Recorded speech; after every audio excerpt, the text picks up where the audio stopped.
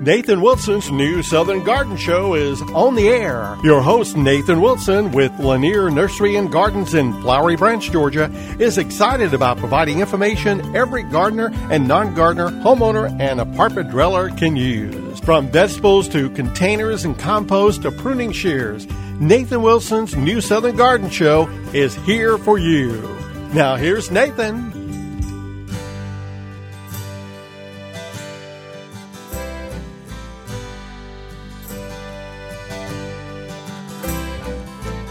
Well, good morning, gang, and welcome to New Southern Garden. Of course, I'm your gardening pal, Nathan Wilson, and I'm so glad you decided to join us.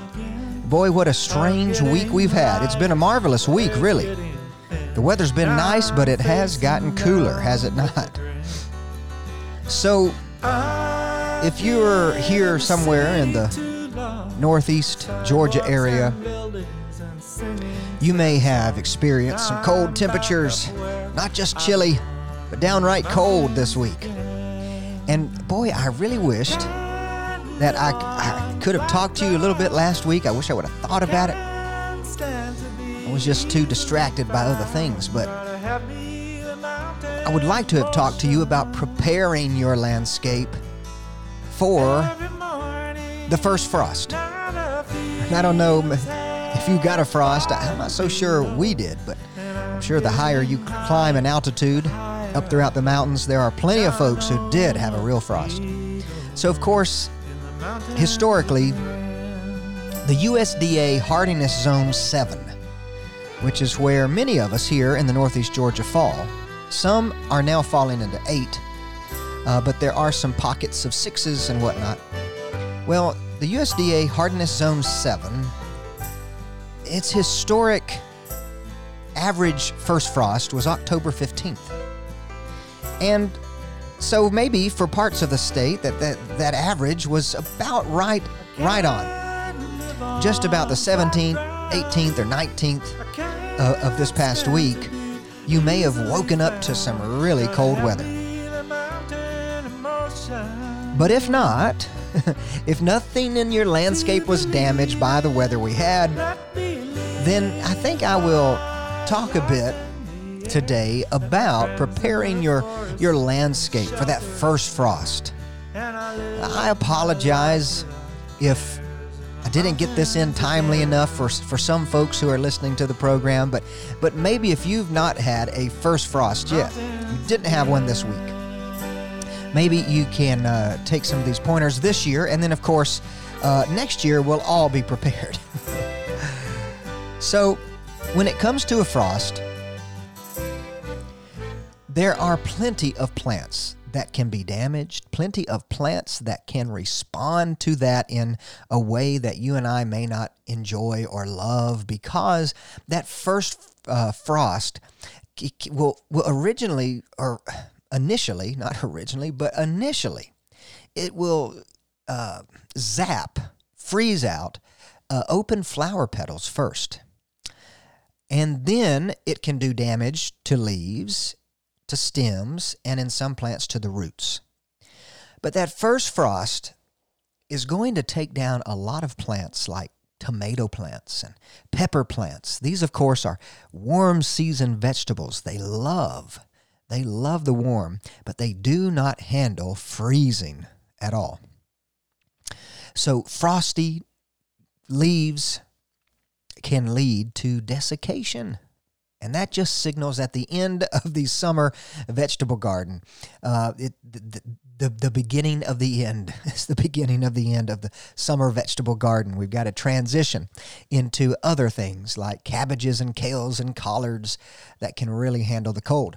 But then, of course, in the ornamental beds where you have planted summer annuals, your petunias were looking awesome all the way through, or your begonias were looking awesome. And then one night when the frost happens, you wake up the next morning and those poor summer annuals are just wilted and they've been frostbitten. And really it's more than a bite because the frost takes those plants down dramatically. But when we talk about this USDA Hardiness Zone 7, the word hardiness, the word hardy, we need to explain what that means. A lot of times, folks will use the word hardy and refer to a plant being hardy because it's really a tough plant. It can be thrown out in the landscape, doesn't need attention, doesn't need pruning, doesn't need fertilizing. It's just a tough plant. And hardy sort of brings some ideas about a plant being really tough. But in horticulture, in the study of horticulture, when we say a plant is hardy, we don't necessarily mean that it's tough in every sense of the word. We mean that a hardy plant can handle our winter weather in our climate, in our zone. So in other words, hydrangeas are completely hardy. They can handle our coldest temperatures here in hardiness zone 7, hardiness zone 8, hardiness zone 6. They are completely hardy. Now, the other word, the opposite of hardy, is tender. So begonias are tender annuals. Begonias do not handle our winters one iota, one bit. Whenever the frost comes, whenever those cold temperatures come, they get zapped out and they are tender. So tender plants are plants that do not handle our winters at all. Hardy plants are plants that can make it through our winter. Nothing, you may have some damage here and there. Some stems may dry out or freeze out on the tips, or maybe, late in the winter when we sort of have a couple of days of warm weather and things start growing and then it freezes again. That's just really insufficient. Not insufficient. What's the word? That's just superficial damage. Plants that can make it through the winter are hardy. So hydrangeas, gardenias, oak trees, maple trees, all of these plants are hardy. Coneflowers and black-eyed Susans on the perennial realm, they can handle very cold temperatures and they don't have any damage over winter. So with that being said, now that we know our hardy plants from our tender plants, when we're trying to protect certain plants from that first frost, which maybe some of us have already experienced this past week and some yet to come, but whenever we're preparing for that first frost, we are definitely, if you want to save your begonias for another week or two, a first frost may come in on a Monday, and then 2 Mondays later, it may be beautiful weather.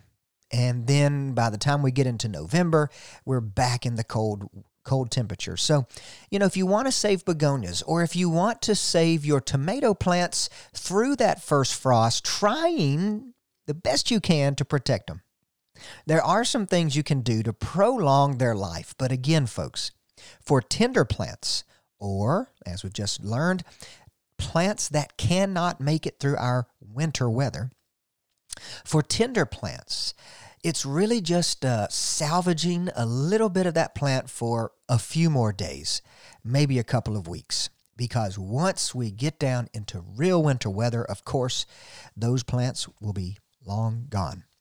So one of the things we can do for some of these tender plants as we go into the first frost is before the first frost, that evening before it gets really cold for the first time, you can use some kind of cloth, maybe tarp, some kind of material, plastic will work, that you drape over your plant. And so you are trying to cover the leaves, yes, but more importantly, when we're using this fashion of draping the plant, we have to make sure that for this draping and covering of a plant to even work, we have to essentially trap the ground heat that is radiating from the ground all night long. We're trying to trap that under that blanket, under that cloth, under the tarp, under the plastic, whatever we're using, and create this zone of warmer weather under the tent, if you will. So just taking that tarp or cloth or blanket and throwing it over the top. If you don't seal it well with the ground, then the wind will be able to pass underneath the blanket. It will be able to blow the ground heat away from your tomato plant or your patch of begonias. So make sure that when you're draping plants to try and protect them from the first frost or even a last frost, as we go into late part of winter, early part of spring, just be sure that you have draped the plant completely and the bottom of your fabric actually touches and seals, creates a nice seal with the ground. Bring some stones to lay on top to make a nice seal. Bring some rocks, some bricks, some pots, whatever you've got that's heavy to hold that tarp or blanket down on the ground. That will trap the ground heat. That is the only way that works well. Now, for plants that might just need a little protection over the winter, as far as their root system goes, you can mulch well before the frosty days come. So be sure to freshen up those sort of tender-rooted plants that certain bulbs like canna lilies. Canna lilies have been very tough plants here in the southeast for a long time. But if it's a cold, really wet winter, you may find that the canna lilies suffer. And some other things. I've talked about Mexican tuberose. We're sort of on the most northern border for Mexican tuberose. Those are very bulbous plants. Has a beautiful white blossom. Some varieties are pink, but very fragrant, very fragrant. It's a wonderful plant to keep in our landscapes, but they may need just a little bit of winter protection since they're a strong bulbous plant. So be sure if you've got a list of the plants that are in your landscape, be sure to check them off before we go into winter to see if we are on the northernmost border for that plant. If Zone 7 or Zone 6B, wherever you're gardening, if you are on the northernmost border for that plant, in other words, we're about as far north as you could plant, and maybe you're growing some things that really are suited for a zone below us, a warmer zone below us. Well, if that's the case, you surely would want to make sure that those plants are well mulched. And when we talk about mulch, we don't mean piling up around the stem, mounding up around the trunk. No. We've got to make sure when we're mulching plants, if there's a trunk and a stem for this kind of plant, we want to keep the mulch 2 inches away from the trunk. We still need good airflow, but you can lay that mulching material 2 inches thick. If you're laying pine straw as your mulch, be sure to spread it 4 inches thick because it will settle once it's finally settled with a couple of rains and the wind and all of that happens. It will settle down to 2 inches. So the idea is keep whatever mulching material you have 2 inches away from the base of the plant and also keep it about 2 inches thick. A 2-inch thick blanket is all you really need. Now, if you're talking about canna lilies or bulbs like the Mexican tuberose we just talked about, of course, those plants do not have stems. Those plants will not have foliage above the ground over winter, so we can lay that out across the top of that planting bed 2 inches thick and not worry about crowding out any kind of trunk or branch over winter because they are very herbaceous, and after the first freeze or first frost, those leaves will definitely start dropping, and you can sort of clean them up and mulch over that, no problem at all. So those are some things that you can do for plants that you're just trying to save for a few weeks, like a tomato plant. I know a lady had called into the nursery and this past week, and she said, "Oh, I really have some nice tomatoes. There's a few that are just on the verge of ripening. Can I save them a few days, get them through this cold spell?" I said, well, maybe not. Go ahead and pick the tomatoes that are ripe. We don't want the tomatoes to freeze because they can have damage, but we did encourage her to drape her plant with a blanket that touches the ground and I hope to hear back from her and see if they were able to make it. When we get back, we're going to talk about some more gardening details that are timely for this time of year. Hang on tight.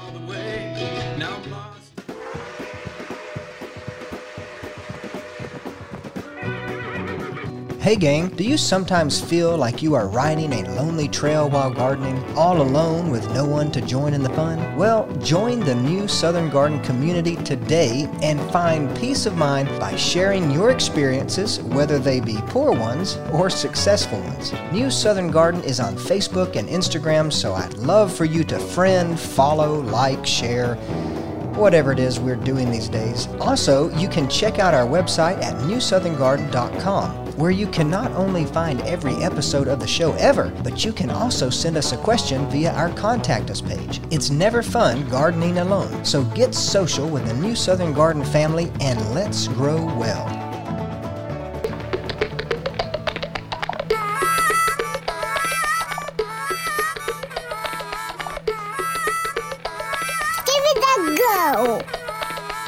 All right, gang, well, if you garden anywhere near me within a few, I don't know, maybe 50 to 100 miles, you may have had some nice chilly weather this past week. And it really wasn't just chilly, it was downright cold. I know that I just love the change in the weather.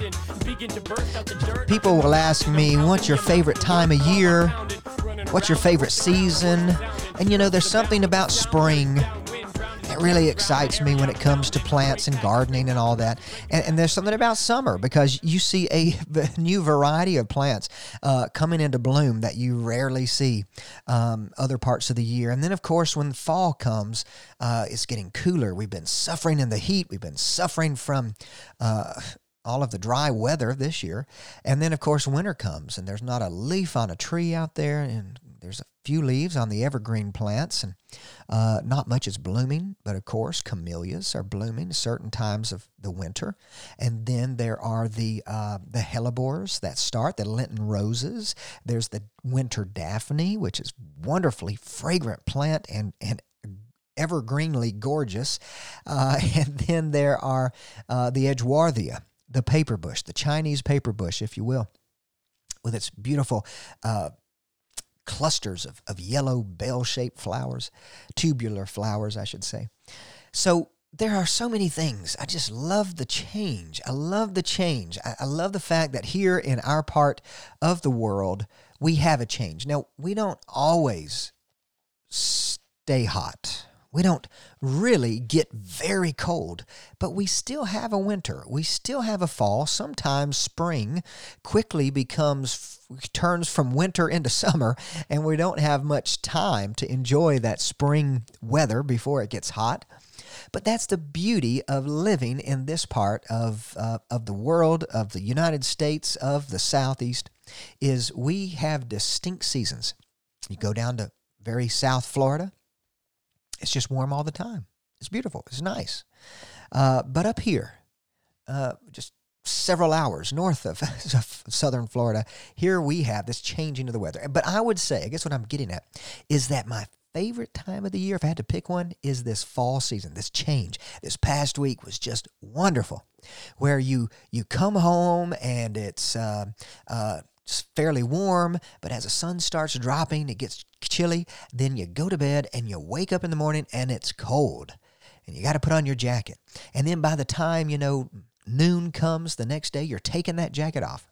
Just a wonderful change in the season, and we can definitely see these changes in our gardens. So before the break, we were talking about preparing for the first frost of the year, or of the season, I should say.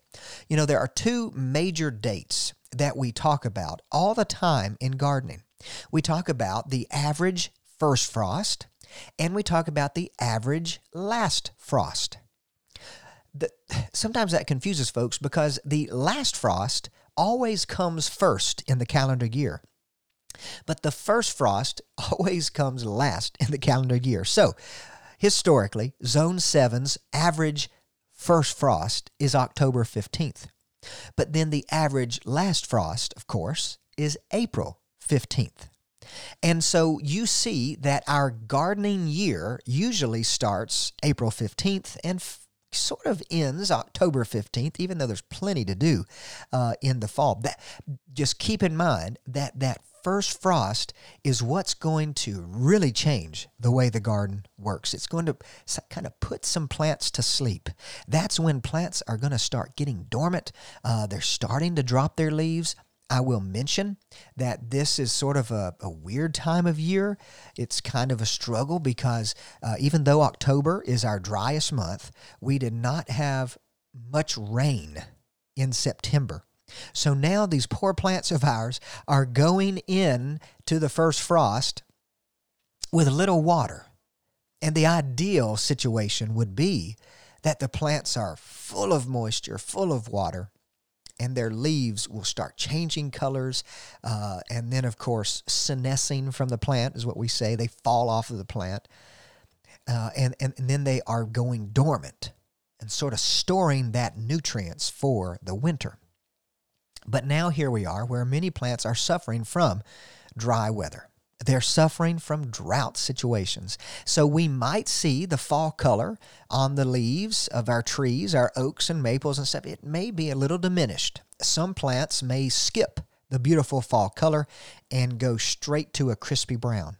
So we've got to be careful and just see and watch what happens, what's going to take place.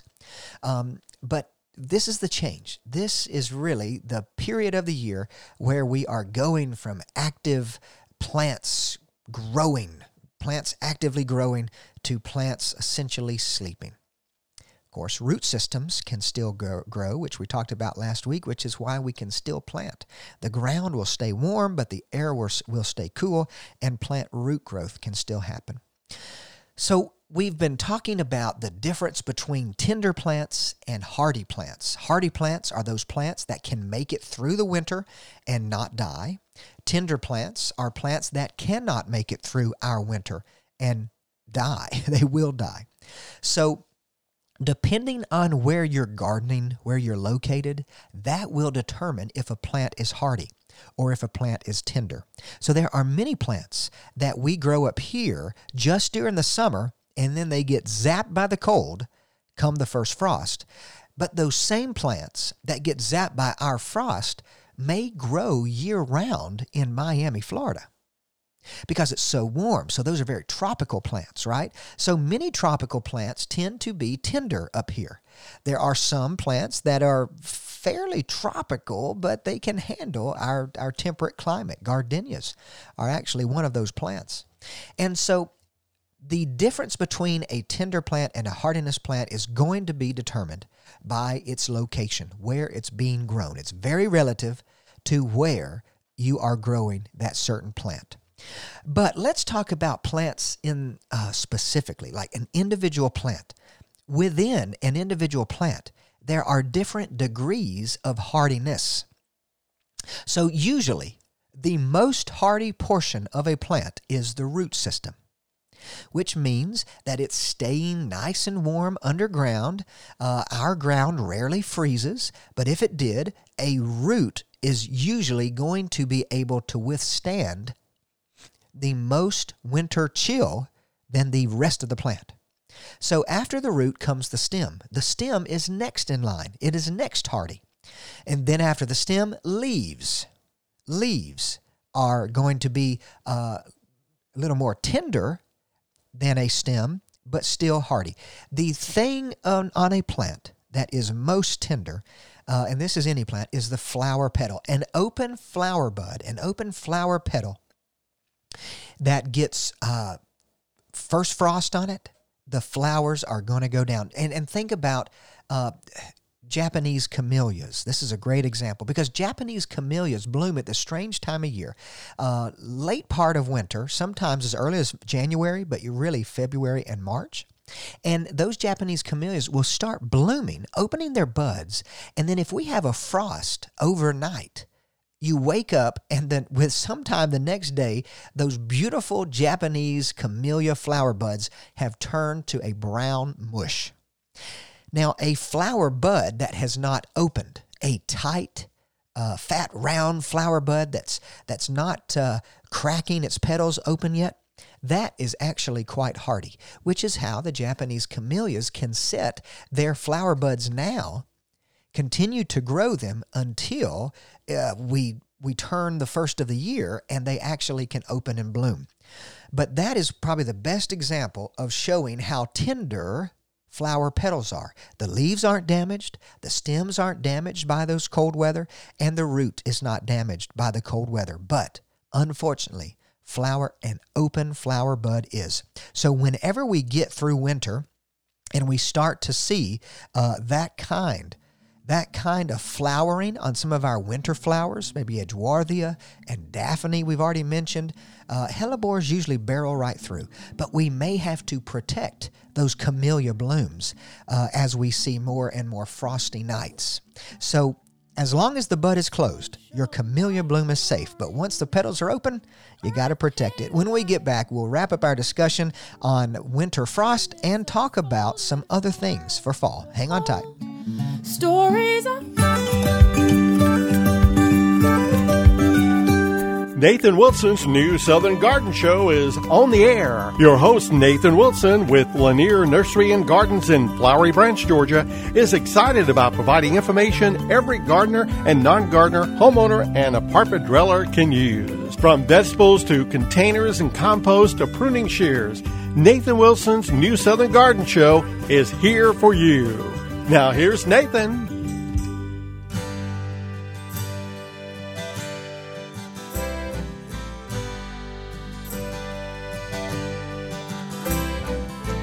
All right, gang. Well, we are here for the second half of today's program. It's really been a quick show. It's just happening so fast, just like this fall weather we're having, or nearly wintry weather. We've had some nearly freezes. I know there are some areas around the north part of Georgia that were under some freeze this week. Had to be, because we got very cold even where I am. And then, of course, we have those areas of have microclimates.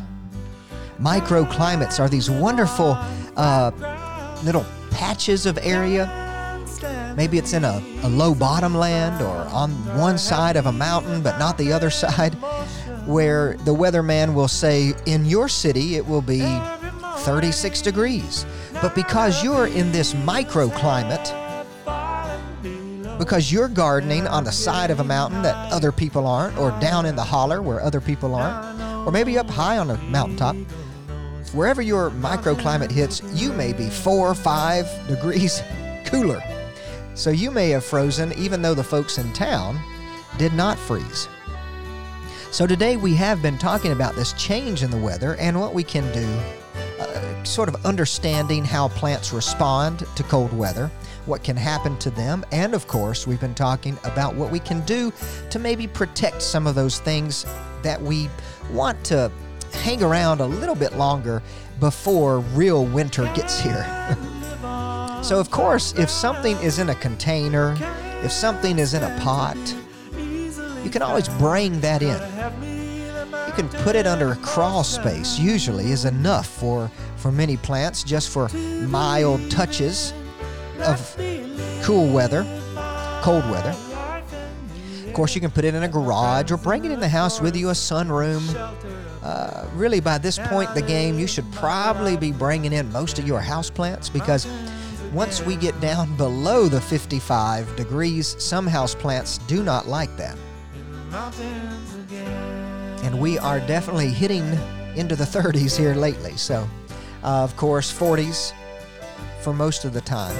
But anything in a pot is easy to take care of because you can move it. But then for those things in the landscape we've already mentioned, maybe mulching them a little better than other things, because the mulch is going to create a nice warm soil. It's going to trap the heat during the day and warm that soil up, so that overnight those plants' roots can sort of be maintained at a constant temperature. It's an exposed soil is definitely going to stay cooler in the winter, but a mulch soil stays warmer in the winter and cooler in the summer when things are so hot. So it's a wonderful thing. It's sort of like, it's sort of like nature's central heating and air system. It really is.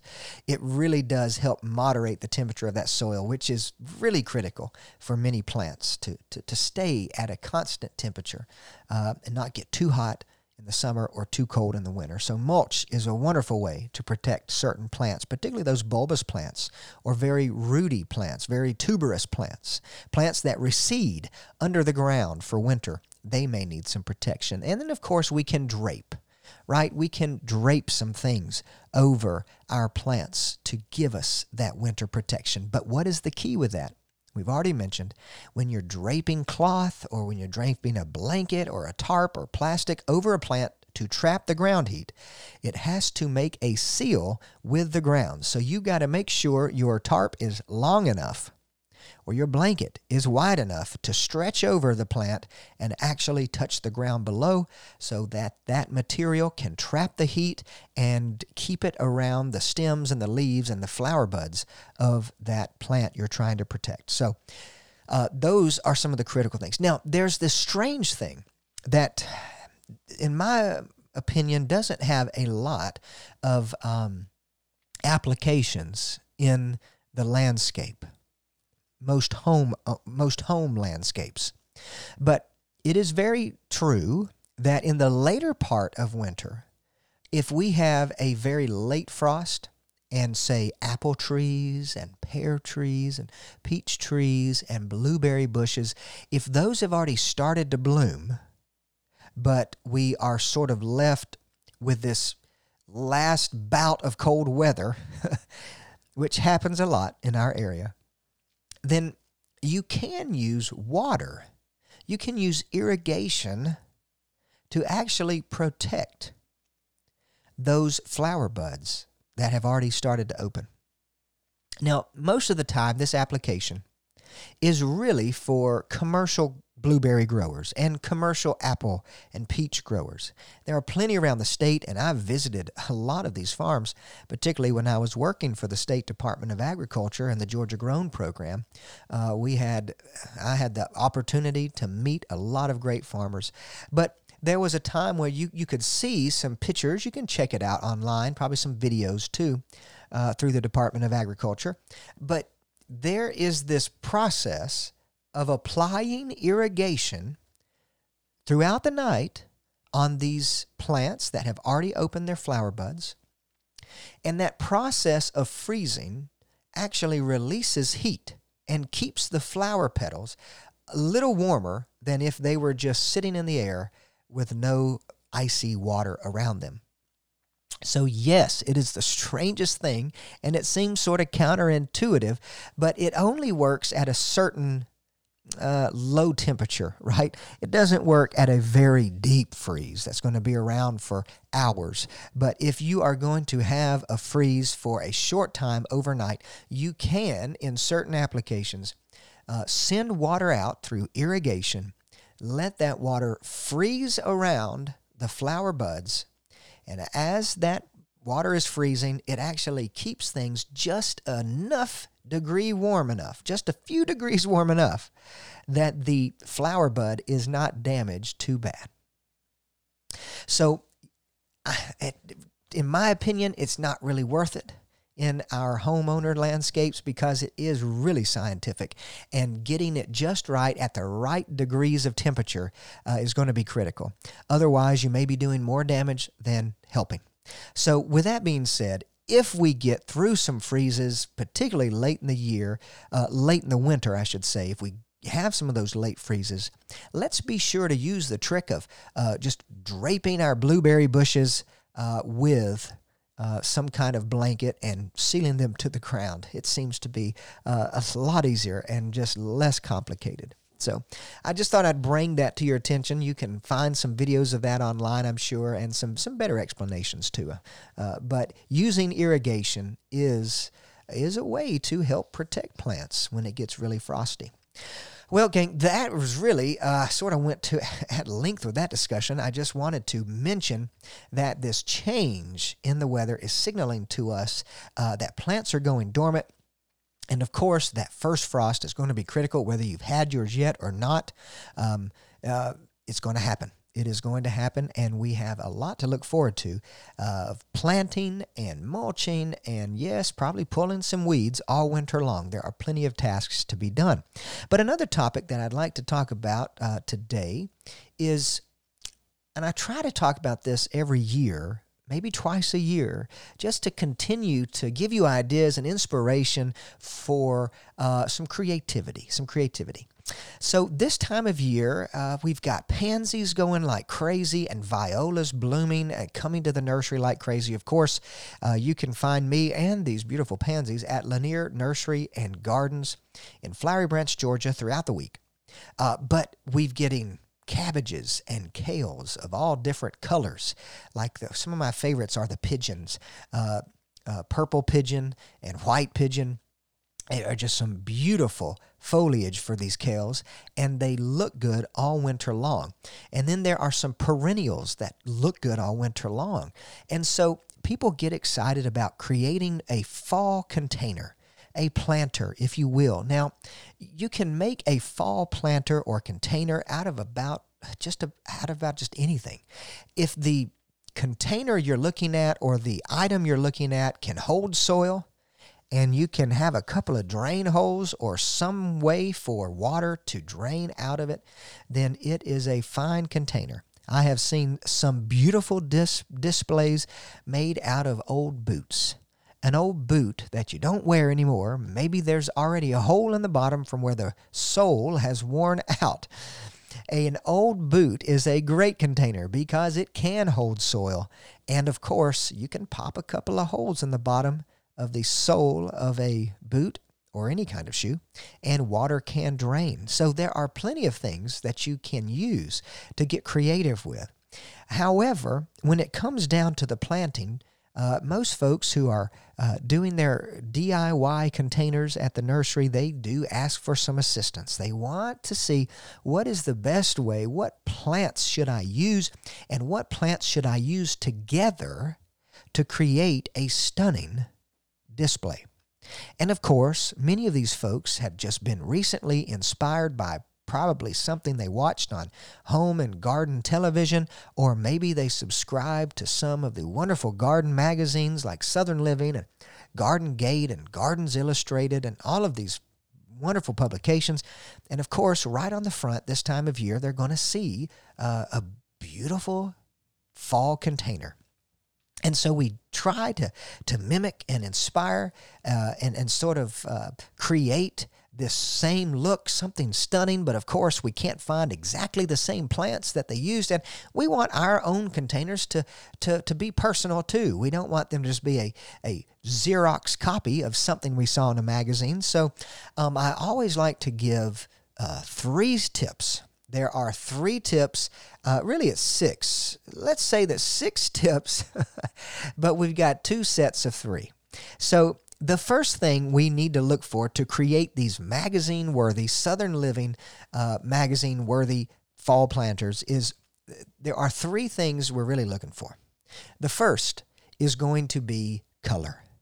Whenever we are doing anything in the landscape, color is always number 1.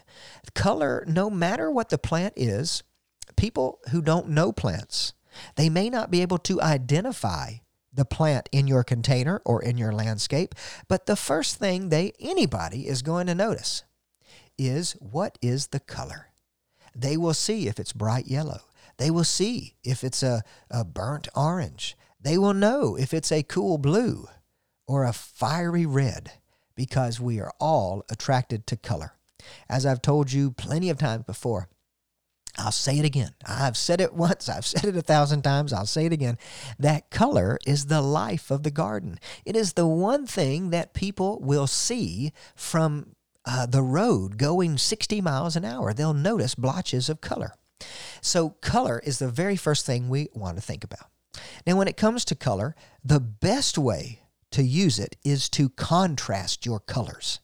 So if you have a color wheel, or if you can think back to high school art class, the color wheel has got basically 6 colors around the wheel. You've got the green, the blue, the purple, and the red, the yellow, the orange, right? Now, if you start with any one of those colors, let's say we pick purple. Let's start with purple. And if you draw a line directly across from purple on the color wheel, you will see the color yellow. Now that is what we call contrasting colors. So when you are making a combination and you're thinking about color, you want to use high contrast, yellow and purple, green and red, or blue and orange. Those combinations make the most contrast, and that will give you the most impactful display. But color's not the only thing. When we get back, I've got 2 more tips to help you build the best container you've ever had this fall. Hang on tight. Hey gang, it's Nathan. Thanks so much for listening to the New Southern Garden podcast. Of course, I love providing you with horticultural information to get you growing and growing well. But sometimes you need more than just information. You need plants. So I'd love for you to join me at Lanier Nursery and Gardens in Flowery Branch, Georgia, where you can find me throughout the week. But you can find more than just me, of course. At Lanier Nursery and Gardens, you can browse through our wide selection of ornamental trees, glorious shrubs, and colorful perennials and annuals. And I want to thank all our listeners who have already made the trek to Lanier Nursery. It's been a pleasure to meet you and hear your gardening stories. We've got a wonderful crew of folks who are just itching to help you grow your best garden ever. So check out LanierNurseryGardens.com for more information, and be sure to like us on Facebook and Instagram. Now, let's get growing together.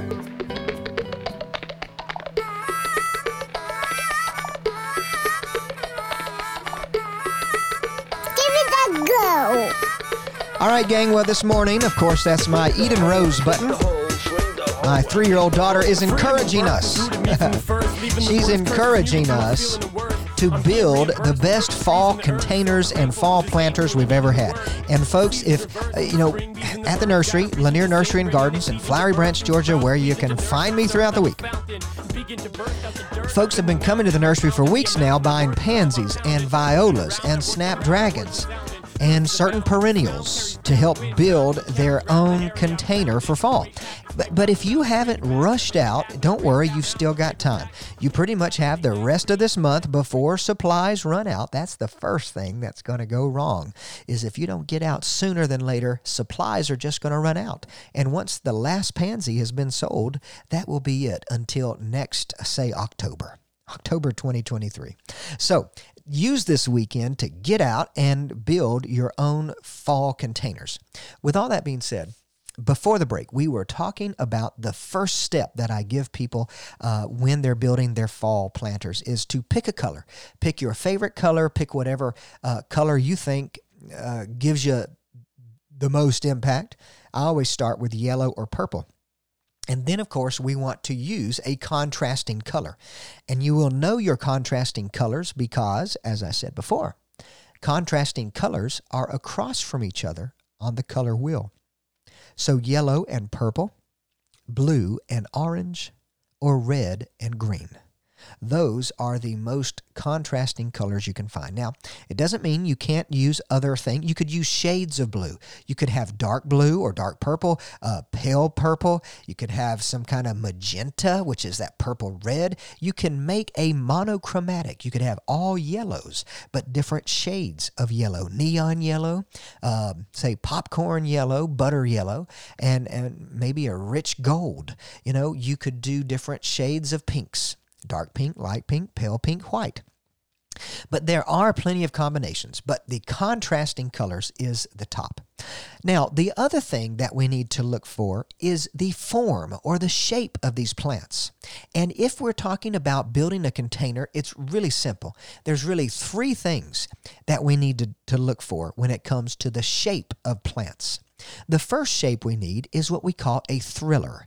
And a thriller is something that climbs upward away from the pot, pointing towards the sky. A lot of times, some kind of upright grass can do this. In the fall, I like to use, some grasses, but also what I really like to use are snapdragons. Snapdragons are upright and tall, and they will have a flush of blooms right at the tips. So something upright and vertical is our thriller. Then we need something that fills the body of the container. We call that the filler. Now, of course, pansies can do that for you, but really you're going to look at some of those kind of shrubby bush-like things like the ornamental cabbages and ornamental kales. And then you could use some perennial plants like the evergreen coral bells or heuchera. Those work very well. And there are some grass-like carex. Carex looks like grasses, but they're really in a different group of plants. Well, they have a great kind of bushy, and most of these carexes we use in the landscape are quite evergreen. So you can have a good selection of perennial plants that are evergreen to use in your planters. Ferns. If this is a shady site, you could use ferns as your filler or maybe your thriller. And then the last thing you need is some kind of spiller, right? Something that is another shape of a plant, something that spills over the edge of your pot. You've got your thriller, your filler, and your spiller. And your spiller could be some evergreen vine. Well, yes, of course, English ivy. Just don't plant it in the ground. Only use English ivy in pots. So if it ever becomes a problem, you can rip it out and throw it away. But then Asiatic jasmine, I love this because it's an evergreen plant that has these very long vines, and they just spill over the edge of the pot. They can stay in there for a long time if you can keep them trimmed back. And then, of course, there's something like wire vine. Wire vine or Muhlenbergia, I think that's the botanical name. Anyhow, they have very fine little evergreen foliage, and they too can spill over the edge of a pot. So you've got the shape of things. You've got the thriller, which is vertical and upright, the filler, which is sort of bushy and round, and then you've got the spiller, which either lays flat and falls over the edge or literally spills and trails over the edge. Now, color and form or shapes of plants can really give you a great combination, but there's one more critical element, and that is called the texture. The texture of your plant material. So when you're shopping for your building your fall containers, when you're in the nurseries, when you're in the garden centers, be sure to look and think about the texture of plant material. Plant texture is really that tactile or physical quality to the plant.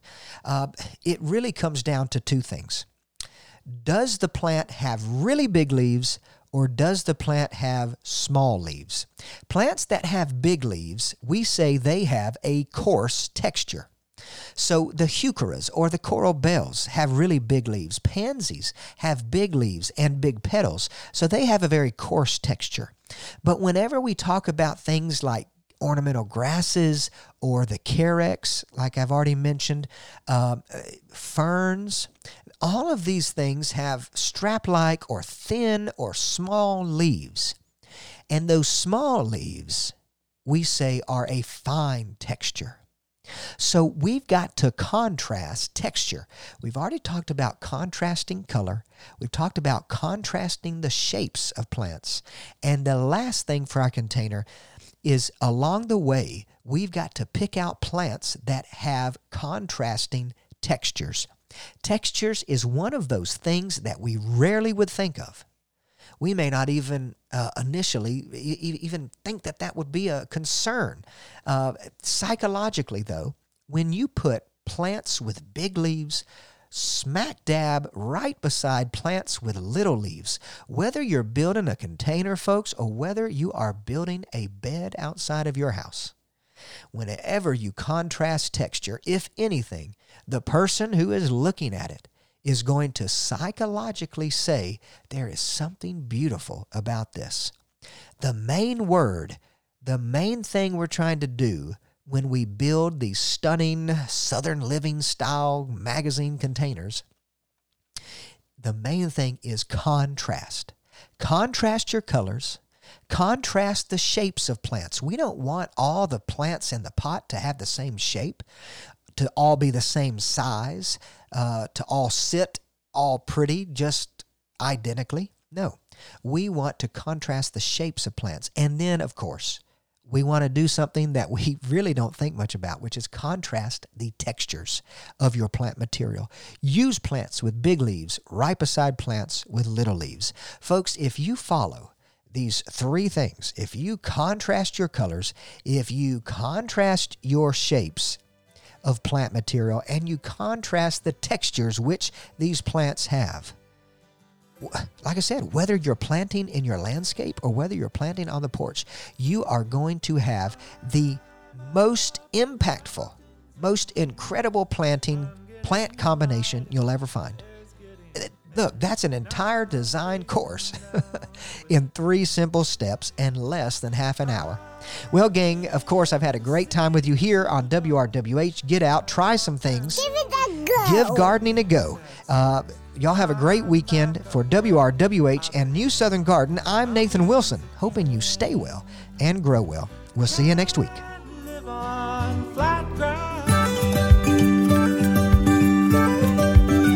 Hey, thanks for joining us for this edition of Nathan Wilson's New Southern Garden Show. If you have a comment about today's program, you can reach out to Nathan by sending an email to grow@laniernursarygardens.com. Also get more information at newsoutherngarden.com. Join us next Saturday on Local News Radio 93.9 FM and AM 1350 for Nathan Wilson's New Southern Garden Show.